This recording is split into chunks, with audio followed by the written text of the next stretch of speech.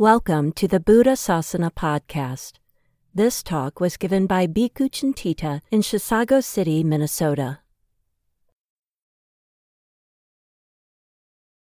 So today I'm going to talk about the miracle of Samādhi.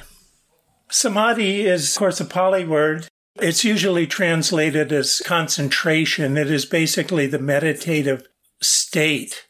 I prefer to translate it as composure for reasons that I'll get into in a minute. I might not use all of these terms, but it'll just be convenient if you...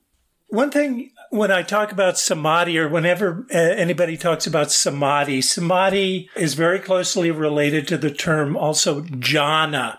They're actually, or largely equivalent in the early discourses. But I have to point out a couple of caveats whenever we talk about this subject, that the word Samādhi and jhana have two distinct meanings that are almost unrelated to one another.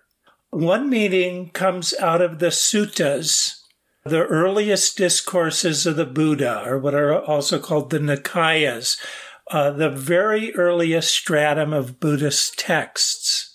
The other meaning is found in the Theravada commentarial tradition, particularly represented by a text called the Visuddhimagga, which is actually the basis of modern Vipassana meditation. This text is 5th century A.D., so it's almost 1,000 years after the Buddha. The meanings of jhana and Samādhi had changed considerably during the first 1,000 years of Buddhism. And so I will be talking about the use by the Buddha of these terms in the earliest texts. This may contradict what other people understand. It's not that the later texts are wrong, it's just a different system of meditation. And as I say, they're quite distinct. So when we look at the earliest texts, we discover a Samādhi that is too good to be true. At least it seems too good to be true, but it is. This is a Samādhi that produces elated states of mind, states of rapture and bliss, what the Buddha described as being spiritual pleasures that are far higher than normal sensual pleasures. So that's the first quality we look for. The second quality is that Samādhi is largely responsible for insight, for the development of wisdom, and for what we actually call gnosis, what's usually translated as knowledge and vision of things as they really are. It's kind of an intuitive understanding. And the third quality, which may surprise some people, is we get Samādhi for free. It is effortless. It is something that arises naturally in human cognition and which was exploited by the Buddha. So two of these qualities may be a little surprising to you. You do get this sense in the Visuddhimagga version of Samādhi that it produces elated states. But you do not get the second two features, that it is responsible for insight, wisdom, or gnosis, which is a very clear function of Samādhi in the earliest suttas.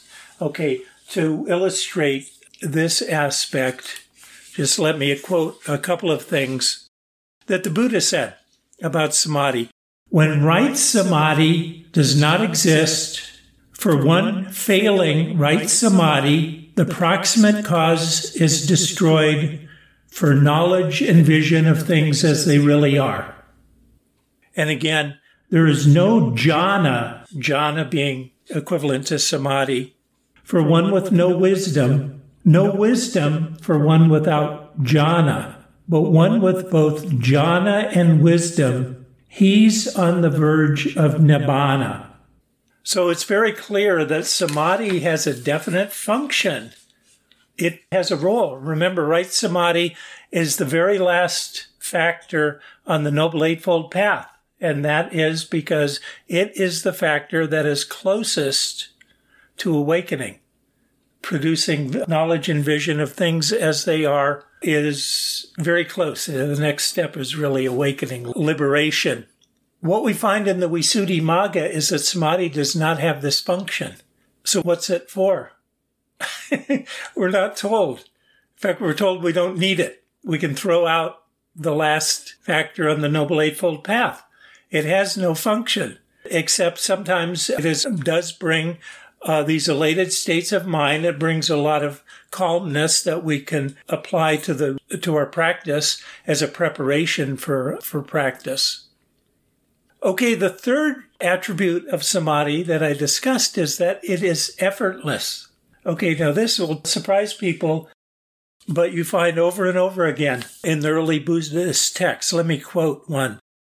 Monks, for a virtuous person, one whose behavior is virtuous, no volition need be exerted.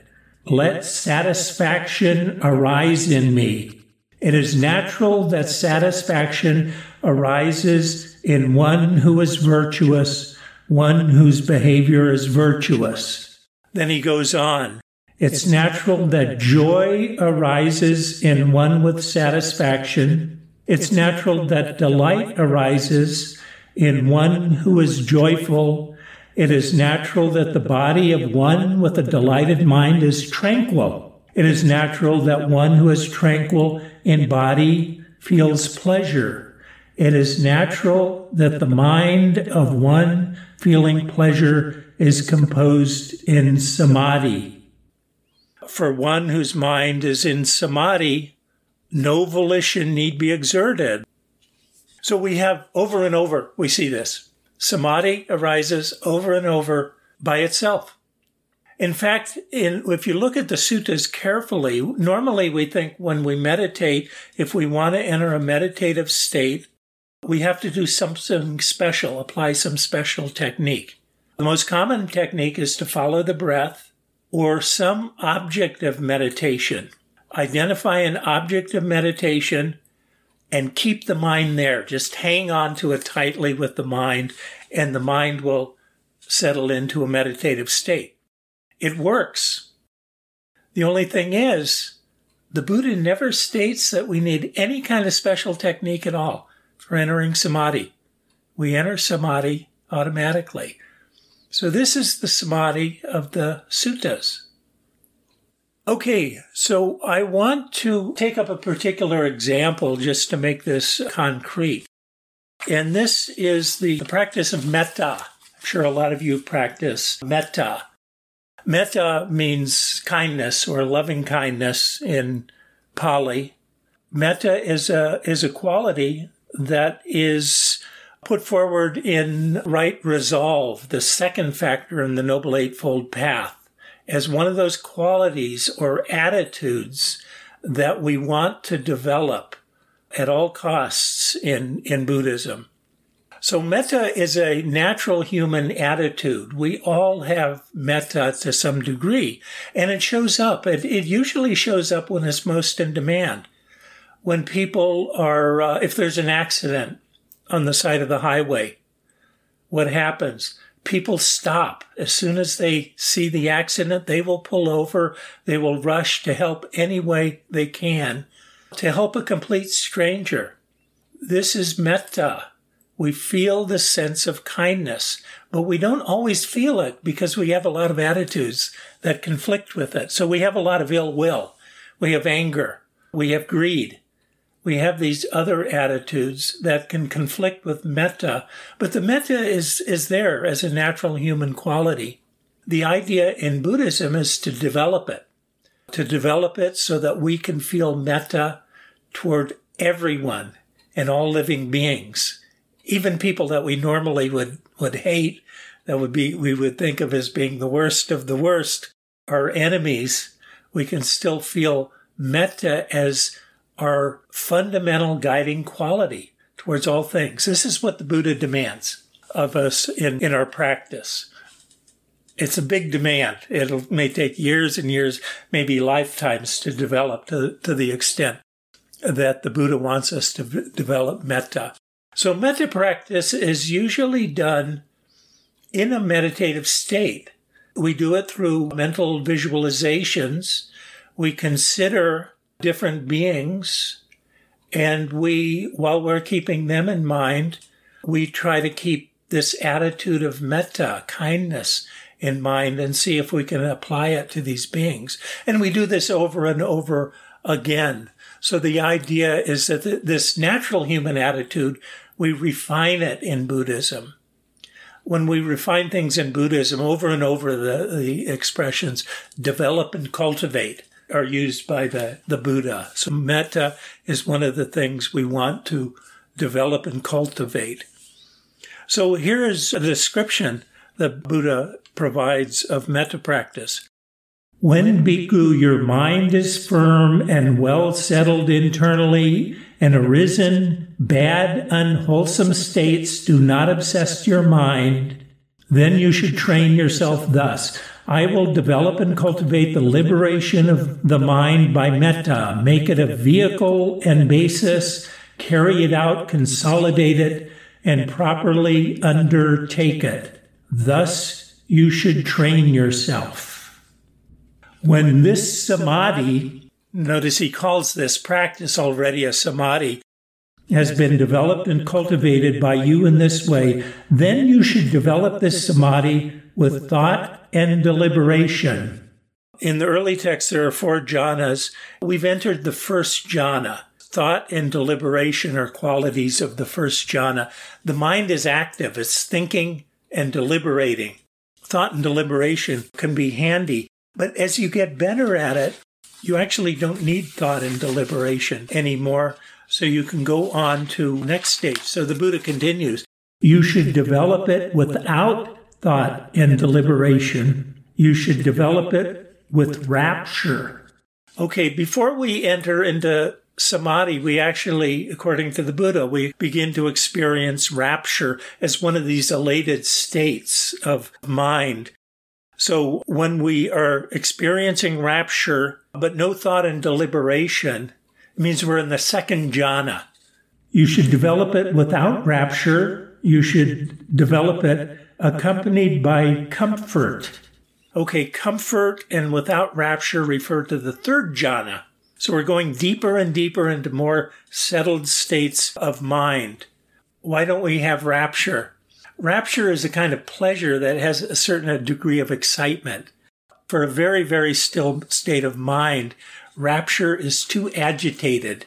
It's just got too much energy. So in the third, it actually naturally drops away as the mind settles. And so without rapture, without comfort, and also without thought and examination is the third jhana. Then he says, and you should develop it accompanied by equanimity, which is a quality that is distinctive of the fourth jhana. So basically what he says, when we practice metta, we take it through all of the jhanas. Why do we do that? Obviously, it must have some function. What needs to happen first before we really settle is that the mind has to become separated from normal everyday thoughts and activities. So normally in our normal state, we're very much engaged in worldly existence. We have problems, we have bills to pay, we have children to feed, we have all of these things that we're dealing. We have people we're mad at.